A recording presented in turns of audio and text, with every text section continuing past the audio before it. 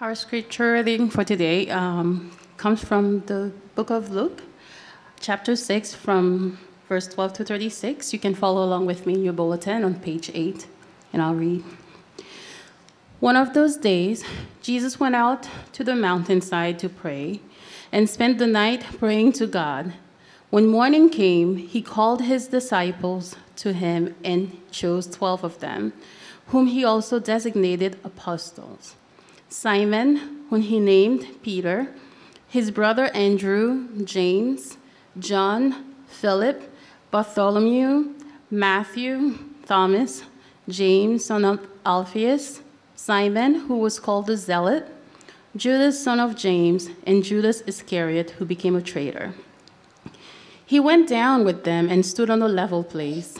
A large crowd of his disciples was there, and a great number of people from all over Judea, from Jerusalem, and from the coast of Tyre and Sidon, who had come to hear him and to be healed of their diseases.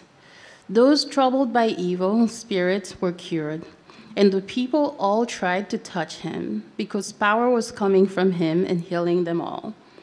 Looking at his disciple, he said, "Blessed are you who are poor, for yours is the kingdom of God.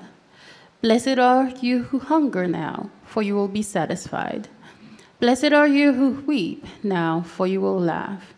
Blessed are you when men hate you, when they exclude you and insult you and reject your name as evil, because of the Son of Man.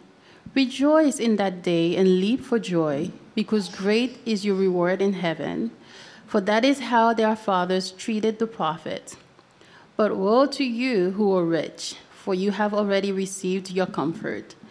Woe to you who are well fed now, for you will go hungry. Woe to you who laugh now, for you will mourn and weep. Woe to you when all men speak well of you, for that is how their fathers treated the false prophets.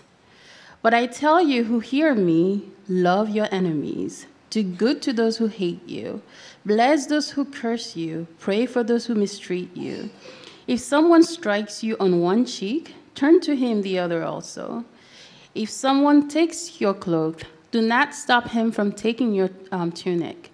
Give to everyone who asks you, and if anyone takes what belongs to you, do not demand it back. Do to others as you would have them do to you. If you love those who love you, what credit is that to you? Even sinners love those who love them.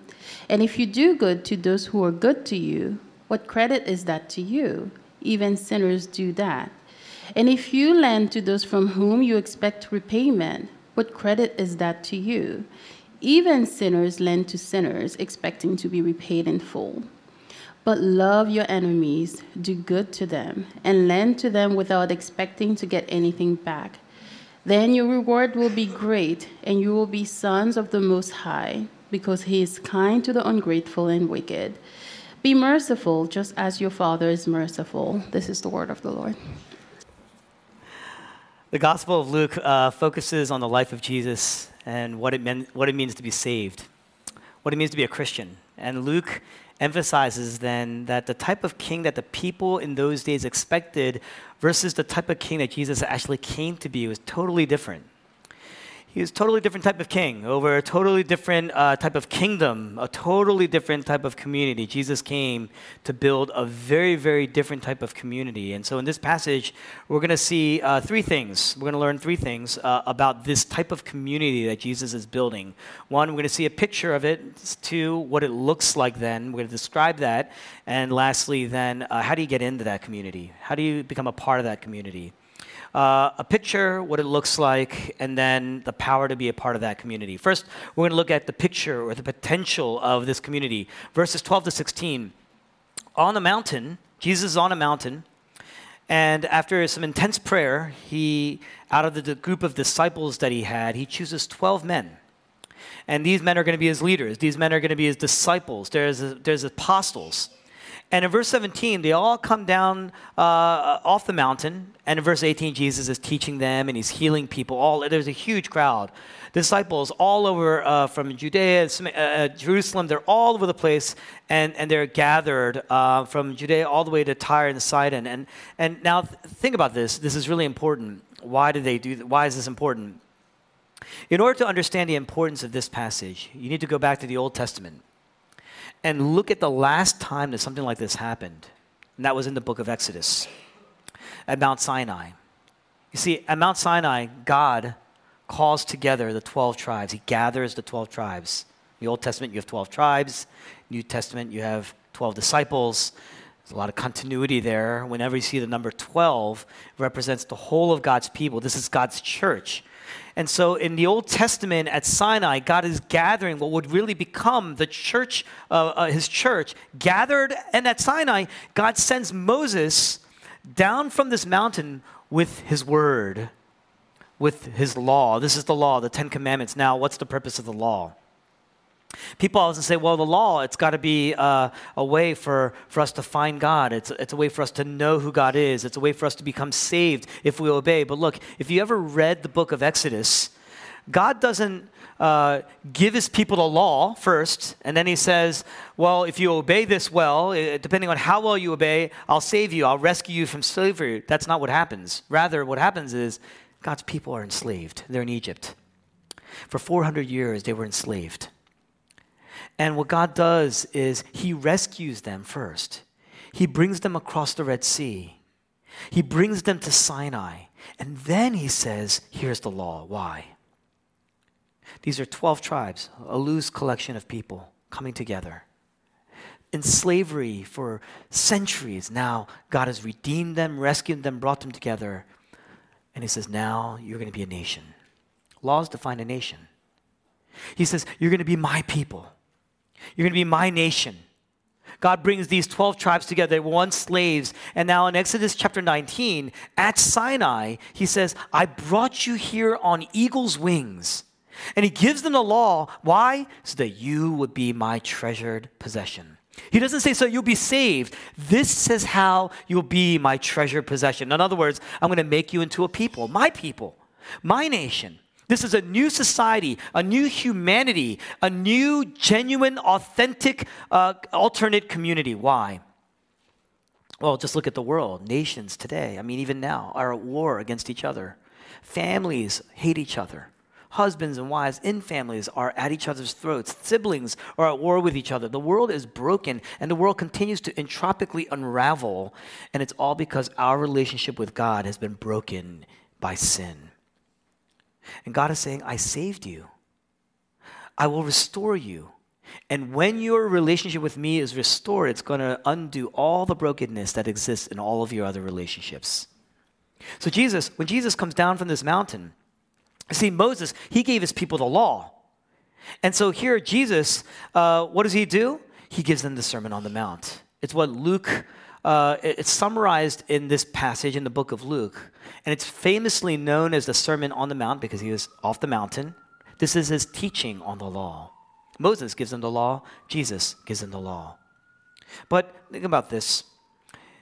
The law, it's not just some manual on morals. Yes, there are ethics. Yes, you see morals in Jesus' Sermon on the Mount. But what Jesus is really giving us is a picture of a new reality that goes beneath that visible reality that we see. This is a picture of a new society. This is that picture of that new humanity that Jesus is building. In verse 17, there's an invitation. How do you know that? Look at who's gathered there. There are Jews, people from Judea, Jerusalem, but there's also non-Jews. There are Gentiles there. People from Tyre and Sidon. Not to mention the 12 disciples themselves. If you actually look at a profile of each of those disciples, very, very, very different. What is this saying?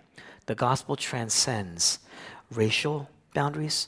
The gospel transcends ethnic boundaries. The gospel transcends cultural boundaries, geographic boundaries. Today we have blue states fighting red states, people in the blue fighting people in the red within a state. But the gospel transcends politics here. The gospel transcends socioeconomic class or status. This is remarkable. Why? Think about this.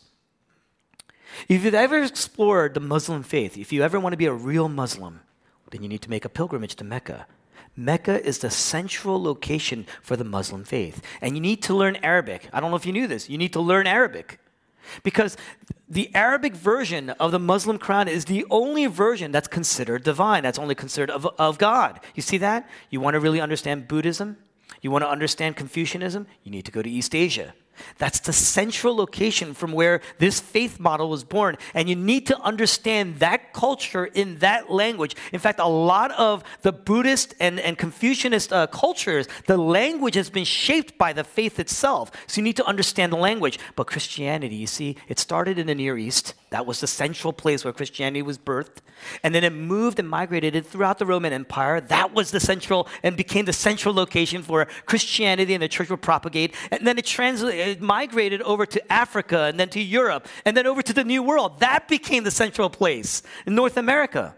And now they're saying, hey, it's migrating out of North America, and it's moving to South America, it's moving to Asia and Africa as the new centers of faith. Christianity has no true central location, and the Bible, it can be read or translated into any language and still be considered the Word of God.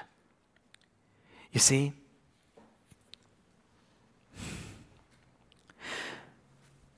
What Jesus is saying here is when you enter a relationship with me, it's not just an individual thing. I'm bringing you into a stronger, more unique, a deeper community that's not bound by race, not bound by culture or ethnicity or geography or status or socioeconomic status for that matter or class. I'm going to bring you into a deeper community that's been made beautiful by my power. In other words, and this is the first point, to be a Christian on one hand, it needs to be individual. You must have a personal relationship with God. So it has to be individual to some degree, but that's not the end point. That's the beginning. You see? You're brought into then a new society. You are brought into a new humanity, a new community, so tightly woven together, it's called a body. What does that mean? Now, Philadelphia is nationally known as one of the best cities if you're a foodie, which I am. And we get to enjoy lots of great restaurants and types of food here. When you discover a new restaurant, yes, you savor every bite. Yes, you enjoy these meals on your own, but you never go alone. You know why? Because you'll never enjoy it like when you share that meal with someone else. Same goes for music or movies or books. It's all the same. The very act of sharing something that you enjoy is part of the experience of enjoying it. In fact, it completes the experience altogether. Why? Because we're created for community. Because we're created in the image of God. And God by nature, God doesn't just have perfect community. God is community by nature. He is perfect community by nature. The Father, the Son, the Holy Spirit. 3 persons, one God. This is the doctrine of the Trinity being applied in real life. So when you're longing for community, we long for community. That's why we long for community.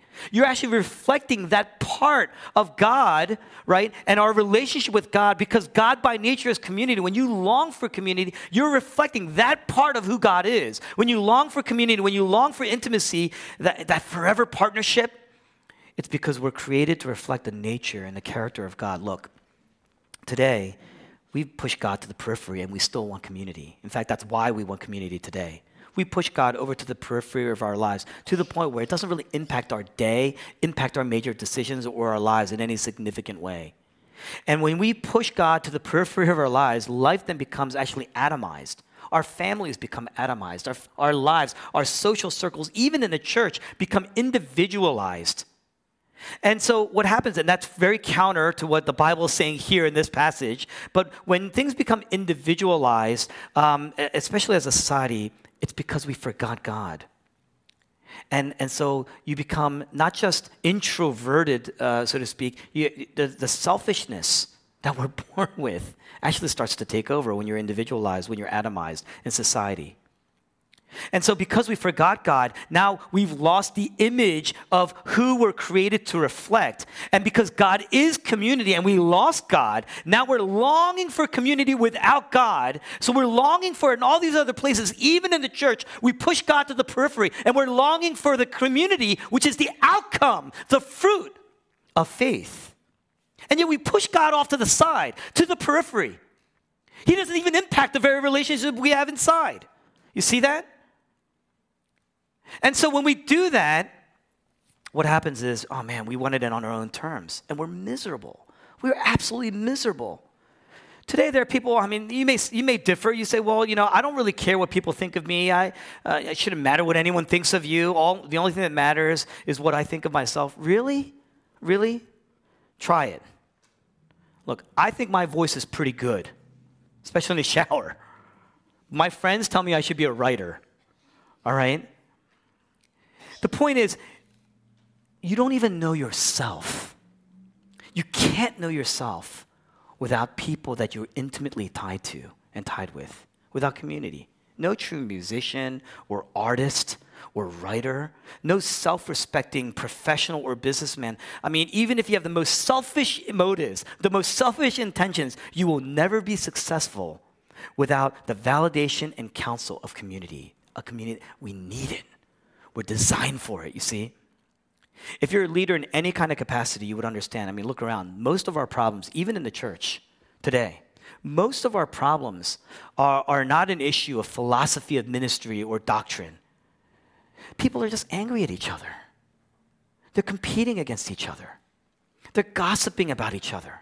They're acting selfishly in their circles. They're trying to push their agenda, push their opinions. They're offending one another, and they're falling out with each other. Maybe it's a misunderstanding or misinterpretation or miscommunication or dishonoring.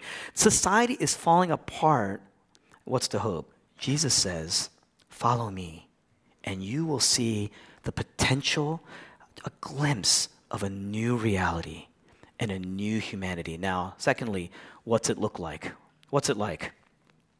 Jesus says, this new society, this new community that I'm building, it's got totally different values. And so because it operates under a foundation of new values, different values, there's a totally different way of then how those values play out in society. It's going to be a completely different way of how you handle your relationships with other people.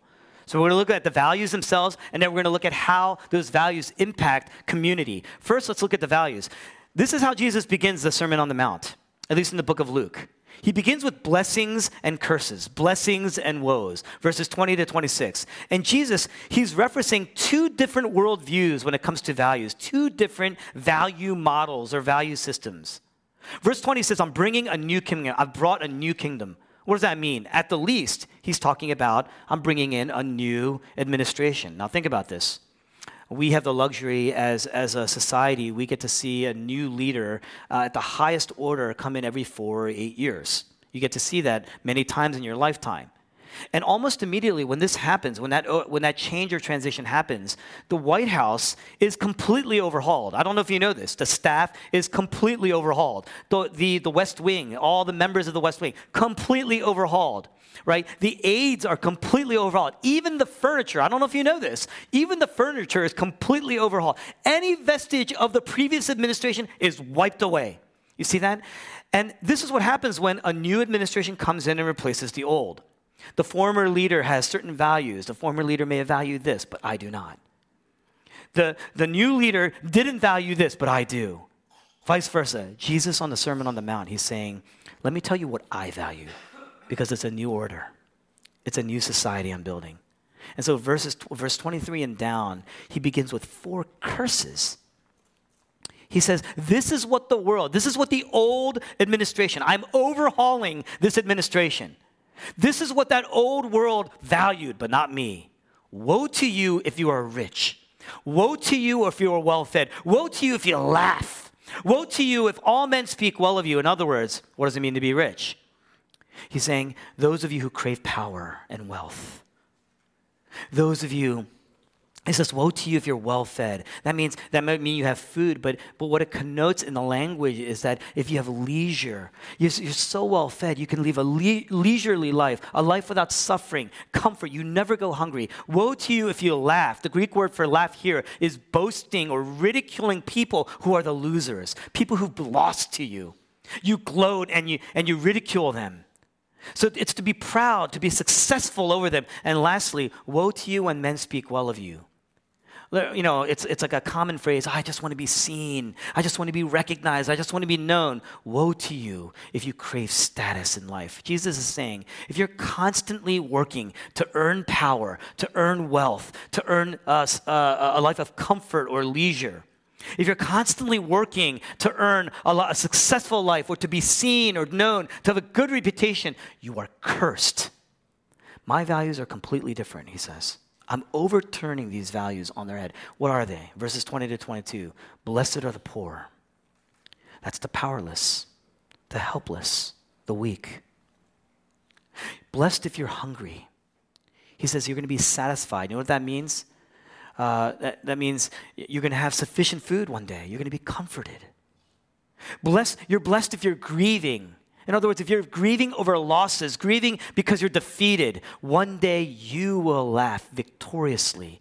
And you're blessed if you're excluded or cast out, if you're insulted. One day you will rejoice. What is he saying? He says the world values wealth and comfort and success and status. But in my administration, in my kingdom, the things that the world values are unimportant to me.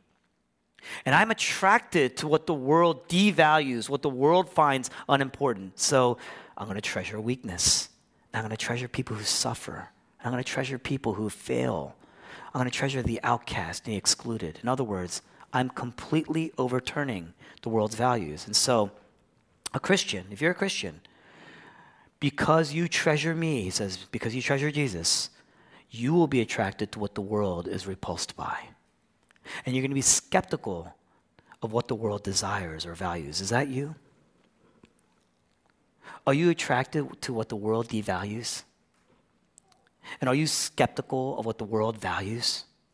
Wealth and comfort, success and status.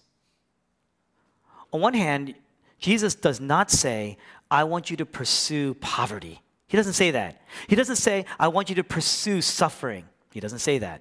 He doesn't say, I want you to pursue being a failure. I'll just be lazy. Don't do anything. Don't do any work. I want you to pursue being excluded, being outcast. But he doesn't say that. But what he does say is, if you do experience these things, savor it, treasure it. It's going to shape your life if you come to me.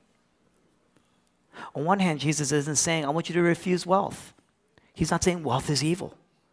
I want you to refuse comfort. In fact, he says, someday you'll be comforted. So he's not saying, I want you to refuse wealth or comfort or success or a good reputation. But what he does say is, don't make them your identity.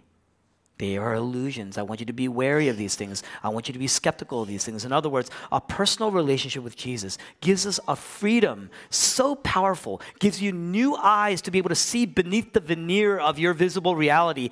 The gospel gives you a freedom that's so powerful and so real. It's a new reality. And so it's such a freedom so powerful that wealth and power and comfort and success and the approval of others is no longer controls you. Now notice, for example, he says in verse 21, if you weep now, you're blessed. Nowhere in the world do you ever associate weeping with blessing. Nowhere do you see that. Only here. But Jesus says, in my kingdom, a personal relationship with me is so powerful that you can have a joy that is not diminished by your suffering or sorrow, but actually magnified and intensified because of it. There's a joy. There's a lasting joy. There's a lasting satisfaction. You know, the Greek word for that is what? It's blessing. That's the word. There's a joy and blessing. There's a joy and satisfaction that gets stronger the more you get weaker. You're more filled as a result, even though you go hungry. There's great victory, even though you experience defeat. There's great inclusion and a sense of wholeness and a sense of intimacy with God. The more you feel outcast, the more you feel betrayed. You see that? And what he's saying is that reality leads to a wisdom and a softness. He's not saying, hey, don't seek these things. Don't seek poverty. Don't seek suffering. Don't desire it. No, but when it comes, because you have this reality that's beneath the visible reality. Because you have this reality, there's a wisdom and a softness and a freedom. That's power. It's powerful. And if you're free psychologically or emotionally, if you're free from these things, free from the control of power or comfort, success or status, then you can be socially free. You can be relationally free. You can love anyone. You can love anyone through anything. Your range of love, your definition of love will become broader and wider and higher and longer and deeper. You see that? The foundation of this new society is built on different values on the inside, which then shapes and builds a unique relationship with other people on the outside. That's the fruit.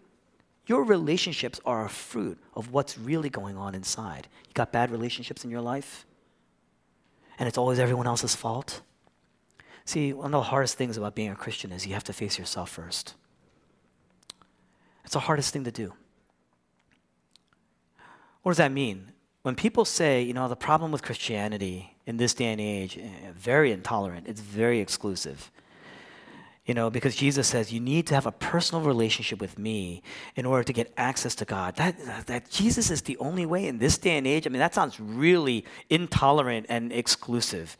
But notice in verses 27 to 28, is Jesus referring to people who just disagree with you? No. He says, I'm talking about your enemies. These are people who want blood. They hate you. They want to kill you. The world says you should curse those people. You should gloat when they are ruined. You should seek their ruin. But Jesus says in verse 28, you need to bless them. I want you to pray for them. Does that sound exclusive to you? The world says you got to protect yourself, preserve your life, preserve yourself. It's all about your advancement, no matter at whose cost. Jesus says, I want you to develop a burden for these people. I want you to develop a heart for people, even those people who hate you.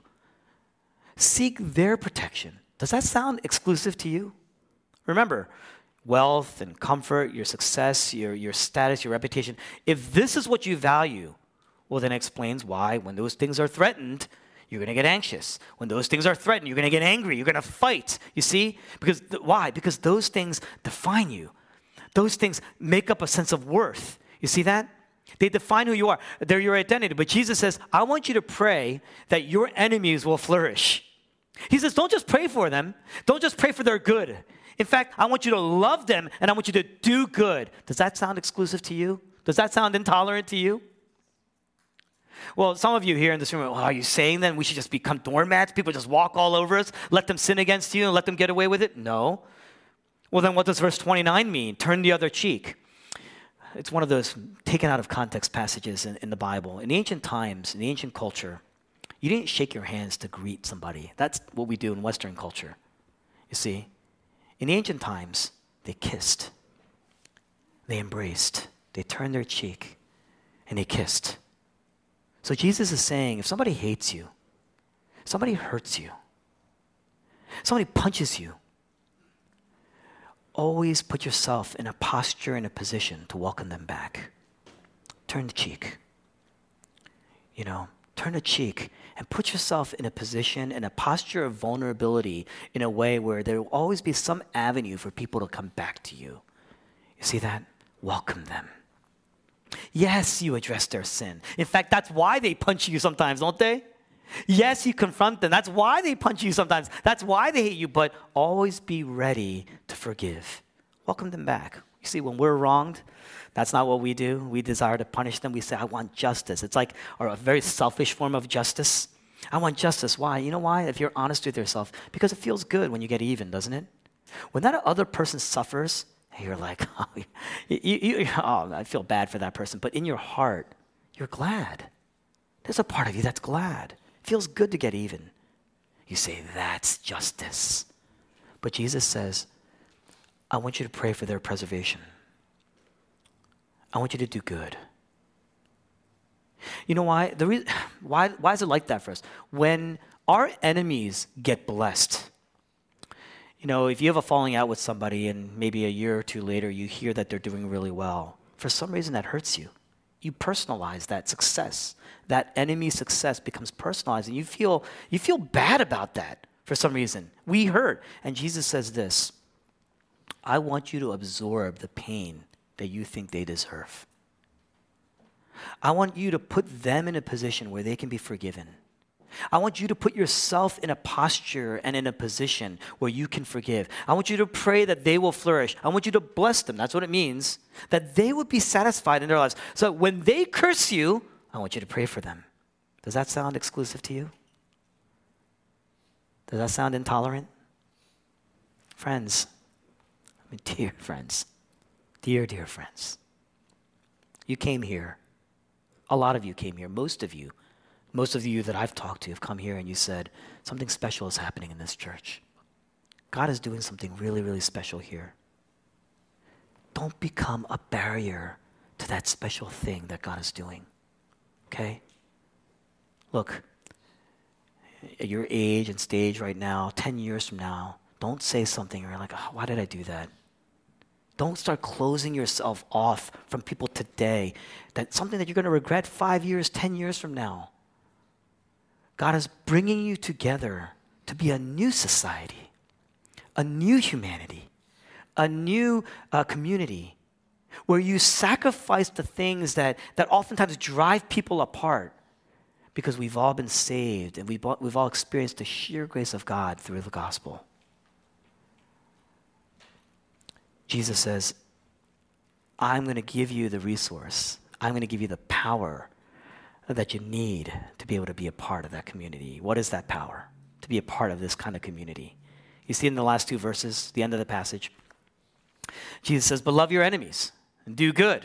I want you to lend and expect nothing in return, and your reward will be great, and you will be sons of the Most High, for he is kind to the ungrateful and to the evil. What is he saying? How do you live like this?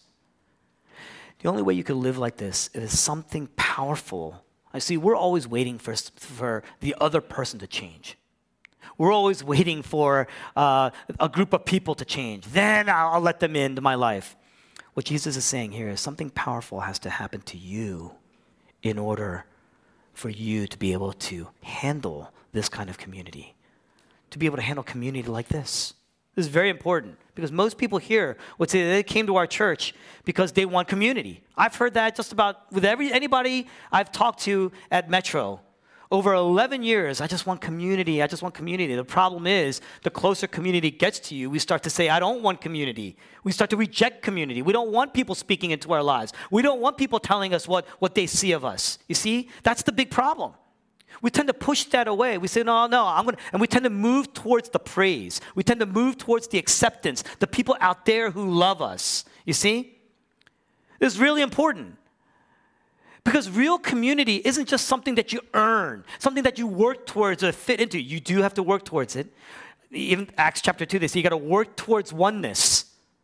But that oneness is not based on what you desire, what you're looking for in your friends. That's the problem. We want all of that, but then what we really want is we want what we want out of our friendships. That's the problem.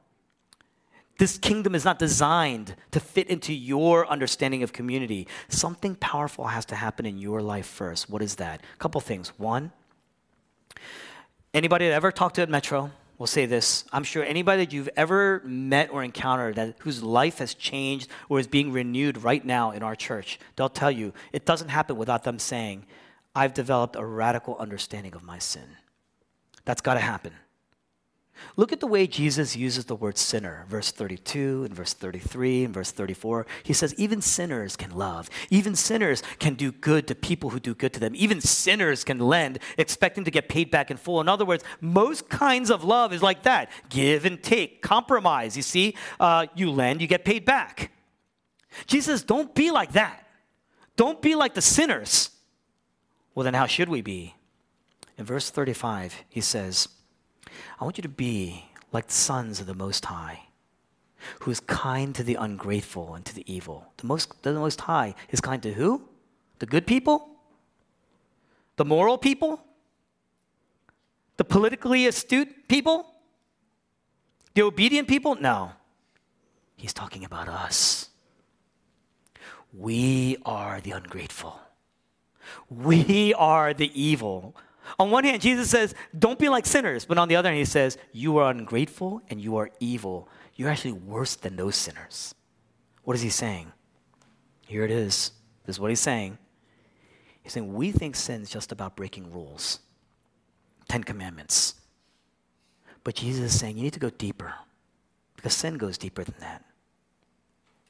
Because here's what sin really is. It's refusing to surrender to Jesus. That's why we sin. That's why there are acts of sin. That's why we're disobedient. That's why we're rebellious. Ever since the days of the Garden of Eden, it's a refusal to surrender to the kingship of Jesus because we're using other things. We long for other things that we believe are going to save us. You see that? Why do we value wealth? Why do we value comfort so much? Why do we value success? I just need to be successful. I need to be loved. I need to have the approval of people around me. We want these things. We want to earn. We don't even want charity. We want to earn these things. Why? Because if we do, they will define us. We say, this is going to be the defining point of my career. We want these things. We want our successes, our victories to define us. They're going to make us. And if they define us and make us, they will save us. Well, then you're going to pay a price for that. You're going to pay a price for that wealth that you earn. You're going to pay it with your depression at times, your anger at times, your anxiety at times. It's unending. You're going to pay a price for that comfort. You're going to put yourself in very, very uncomfortable situations for prolonged periods of time, doing things that you were just miserable doing for that comfort. You're going to pay a price for that success. Oh, there's going to be anxiety and fighting and depression. There's anger and jealousy. You see that? There's snobbishness. You see that? You're going to pay a price for that status.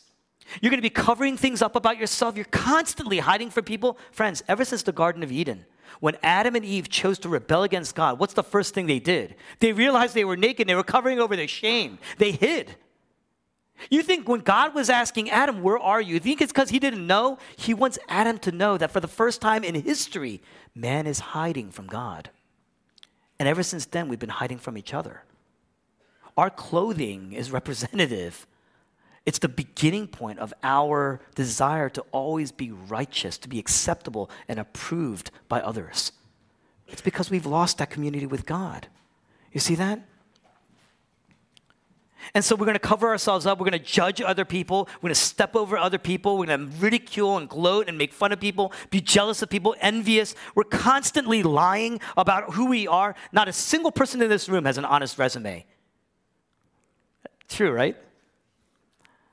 We do that for that status because we value that reputation and status. And that's why when we actually do get it, we are not grateful. We are always entitled. And we're evil. I mean, the things that go through your minds when you look at other people, especially who are better or worse than you, what goes through your mind? We are evil people. We're willing to step over people, whatever it takes to get ahead. And that's why we can't ever genuinely love other people or bless other people or pray for our enemies. It's not a sign of strength. It's a sign of weakness. We can't turn our cheek. We can't sacrifice our tunic when someone takes the cloak. We can't walk that extra mile. You see that? It is impossible to elevate people who we believe don't deserve it. We are too unforgiving and vengeful and competitive. We're too envious and jealous. We're too held captive by the things that the world values. Now, Jesus says, even the sinners do that. Anyone and everyone can do the kind of love where you expect to get out what you put in. It's give and take. You know why? Because it's not about them, it's about you. It's not for them, it's for you, it's for yourself. So if comfort and wealth and power and success and status, these things are the grounds, these things are the foundation for your salvation. These things are going to make me. These things are going to be the things I identify myself with. That's going to be my savior. Then you're going to become unloving and unkind and selfish and gloating and unforgiving. And you're just going to step on people and you're going to smush them into the ground. And life is going to just harden you. Religious people.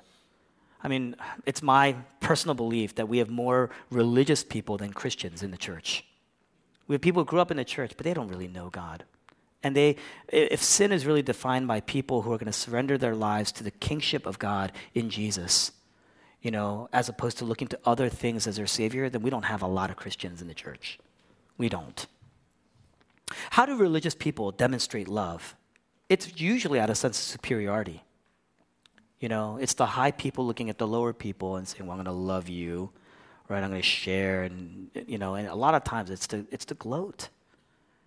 Friends, if you do that out there, I mean, we're doing an outreach thing next week, right? If that's what you're doing out there, they sniff it in an instant. I have a friend, a person in the church, not too long ago, who told me, I love these outreach events because I like to take my kids with them. I want them to see how fortunate they are that they don't live like those people over there. That's the heart. And if you love like that, that's not genuine love. You're doing that for yourself. You want your kids to say, well, I have a good life. I'm blessed. What are you valuing again? Are you blessed or cursed? That's the question that Jesus is asking every one of us here. When you love out of a sense of superiority, you're never going to have genuine community. You may give, you may help other people, but only to the degree that you don't have to demonstrate your own humility and weakness. You see that? Only to the degree that it gives you something out of it. But think about it. Irreligious people, that's religious people. Irreligious people do that too. They're always covering over themselves and fighting for power and comfort and success and status. They do that too. It's the same. That's what I'm trying to say. And Jesus is saying, until you realize that you are ungrateful, that you are evil, that your heart is no different than anyone else, you cannot be a disciple of Jesus. That's the only prerequisite to receiving the grace that we actually need, to receiving the salvation that we need. We have to admit, I am a sinner, and I am worse than I ever imagined. I am ungrateful, I am entitled, I am evil, and it's pervasive. Like I can't flip that switch on and off. I'm that good switch or off switch. Sin is not just a series of actions or acts. It is all controlling, all pervasive. That is a radical view of sin. But think about that. There's a second part to this. He says, but you're the sons of the Most High. And so you receive the mercy of God. This is key. The gospel teaches us you're evil, but you're a child. You're a sinner, but you're a son. No other religion, no other faith model, no other God, no other philosophy of life brings together in one place the sinfulness of who we are, the evil and the ugly of who we are with the mercy and grace and love of God. No other faith system does that in the history of the world. No other faith system or faith model brings together the mercy of God and the love of God in one place together as it crosses over our sinfulness. That's an amazing thing. And on one hand, Jesus says, you are more ungrateful, you are more evil than you ever imagined, but on the other hand, you are more redeemable by God's sheer grace in Jesus. You are more redeemable than you ever dreamed. Think about this.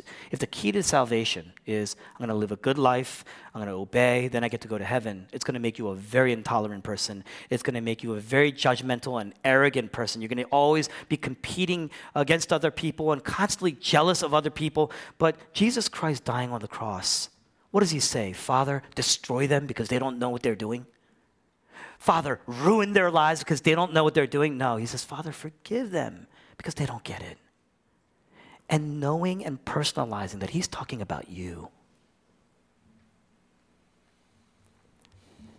He's saying, Father, they are ungrateful and entitled and arrogant and evil, but forgive them. That's going to make you very tolerant.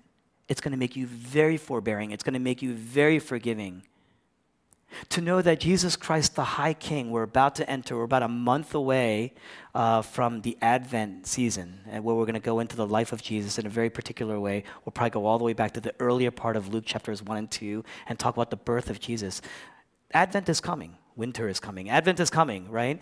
And to know that Jesus Christ is the High King who came down. He was born in a manger. He was born poor. And he lived a life in poverty. And on the cross, he was cosmically poor. He said, my God, why have you forsaken me? I've lost the Father. The Father was the center of his life. In him, the Father was his wealth. The Father was his power. The Father was his comfort. The Father was his majesty. In the Father, he had ultimate potential. He was the king. That meant he was successful. He had ultimate status as the Son of the Most High God. But he lost the Father, and that means he's lost everything. And now what do you see? Jesus Christ is powerless and vulnerable and helpless. And he suffered. And they didn't just take his cloak and tunic, they took everything. He was naked on the cross. And he wasn't just hungry, he was thirsting, he was thirsting, I'm sure physically, but he was hungering for the Father who had departed from him. This is the cosmic hunger. This is the cosmic discomfort. And so he's a son. That's his status. That's his title. But he's suffering and he's weeping and he's lost. He's defeated. Oh, and they hated him. They mocked him. They insulted him. They threw things at him. They struck him in the face. And they cursed him. And they said, if you are who you say you are, come down. They were gloating over him, ridiculing him, insulting him. They're saying, if you are who you say you are, come down. Turn it around and we'll follow you.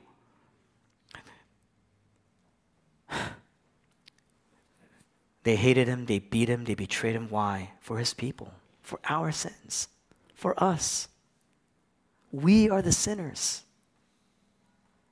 We are the ungrateful. We're the evil. We deserve the poverty and the suffering and the defeat to be cast out. But Jesus got the poverty. He got the suffering. He was ultimately defeated.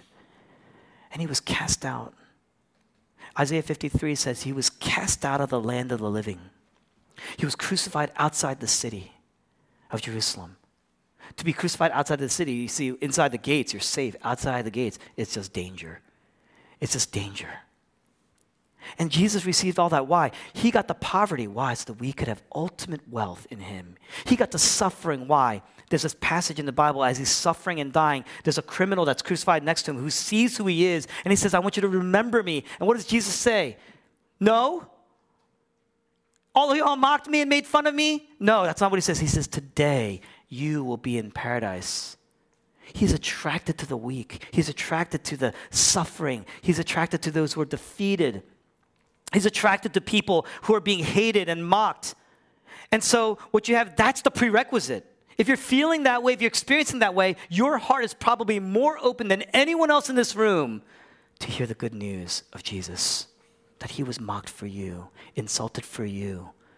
That he was tried and arrested for you. He was accused of for you. He was gossiped about for you. He was betrayed for you. He suffered for you, bled for you, worked and groaned, and died on the cross for you.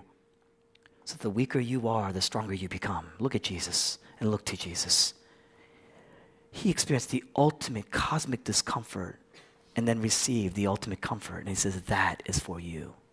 That's going to be for you. He experienced cosmic defeat for you, so we would have victory in him. He went to the depths. We talk about walking a mile, walking an extra mile. He went to the depths, from heaven to earth, to the depths in the grave for us. He went all the way. He went all the way to the depths, sacrificed his rights as a son so that we could be sons of the Most High. That is ultimate status. That's the only validation and approval and comfort and wealth that you need. Look at the goodness of God. Look at the faithfulness of God through Jesus. Jesus himself placed himself in the ultimate position, the ultimate posture of vulnerability so that we could have power. He didn't just pray for it, man. He gave it. He did good, didn't he?